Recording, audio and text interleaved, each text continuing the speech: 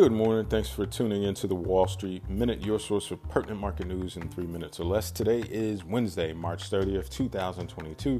Here's news moving the markets this morning. U.S. equity futures dipped slightly on Wednesday after stocks extended their rally in a previous session, even as fears of an inverted yield curve sparked recession concerns and investors continued watching developments play out in Ukraine. Futures tied to the Dow Jones Industrial Average slipped by 76 points or 0.2%. S&P 500 futures fell 0.3% and NASDAQ 100 futures lost 0.4%. Russia said late Tuesday it would reduce its military presence in some parts of Ukraine, but several countries, including the U.S. and the U.K., remain skeptical over Moscow's pledge. Meanwhile, Russian attacks on Ukraine continued Wednesday. Crude prices, which have soared since the war began, climbed more than 2% to $106.57 per barrel on Wednesday.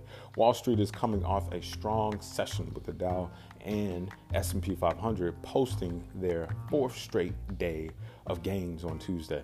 The NASDAQ composite climbed 1.8% in the previous session and is now less than 10% off its record close.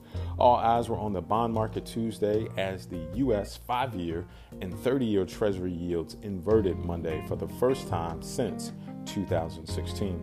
Historically, this inversion has been a sign of a coming recession, though it has not been a good indicator of when the recession could come.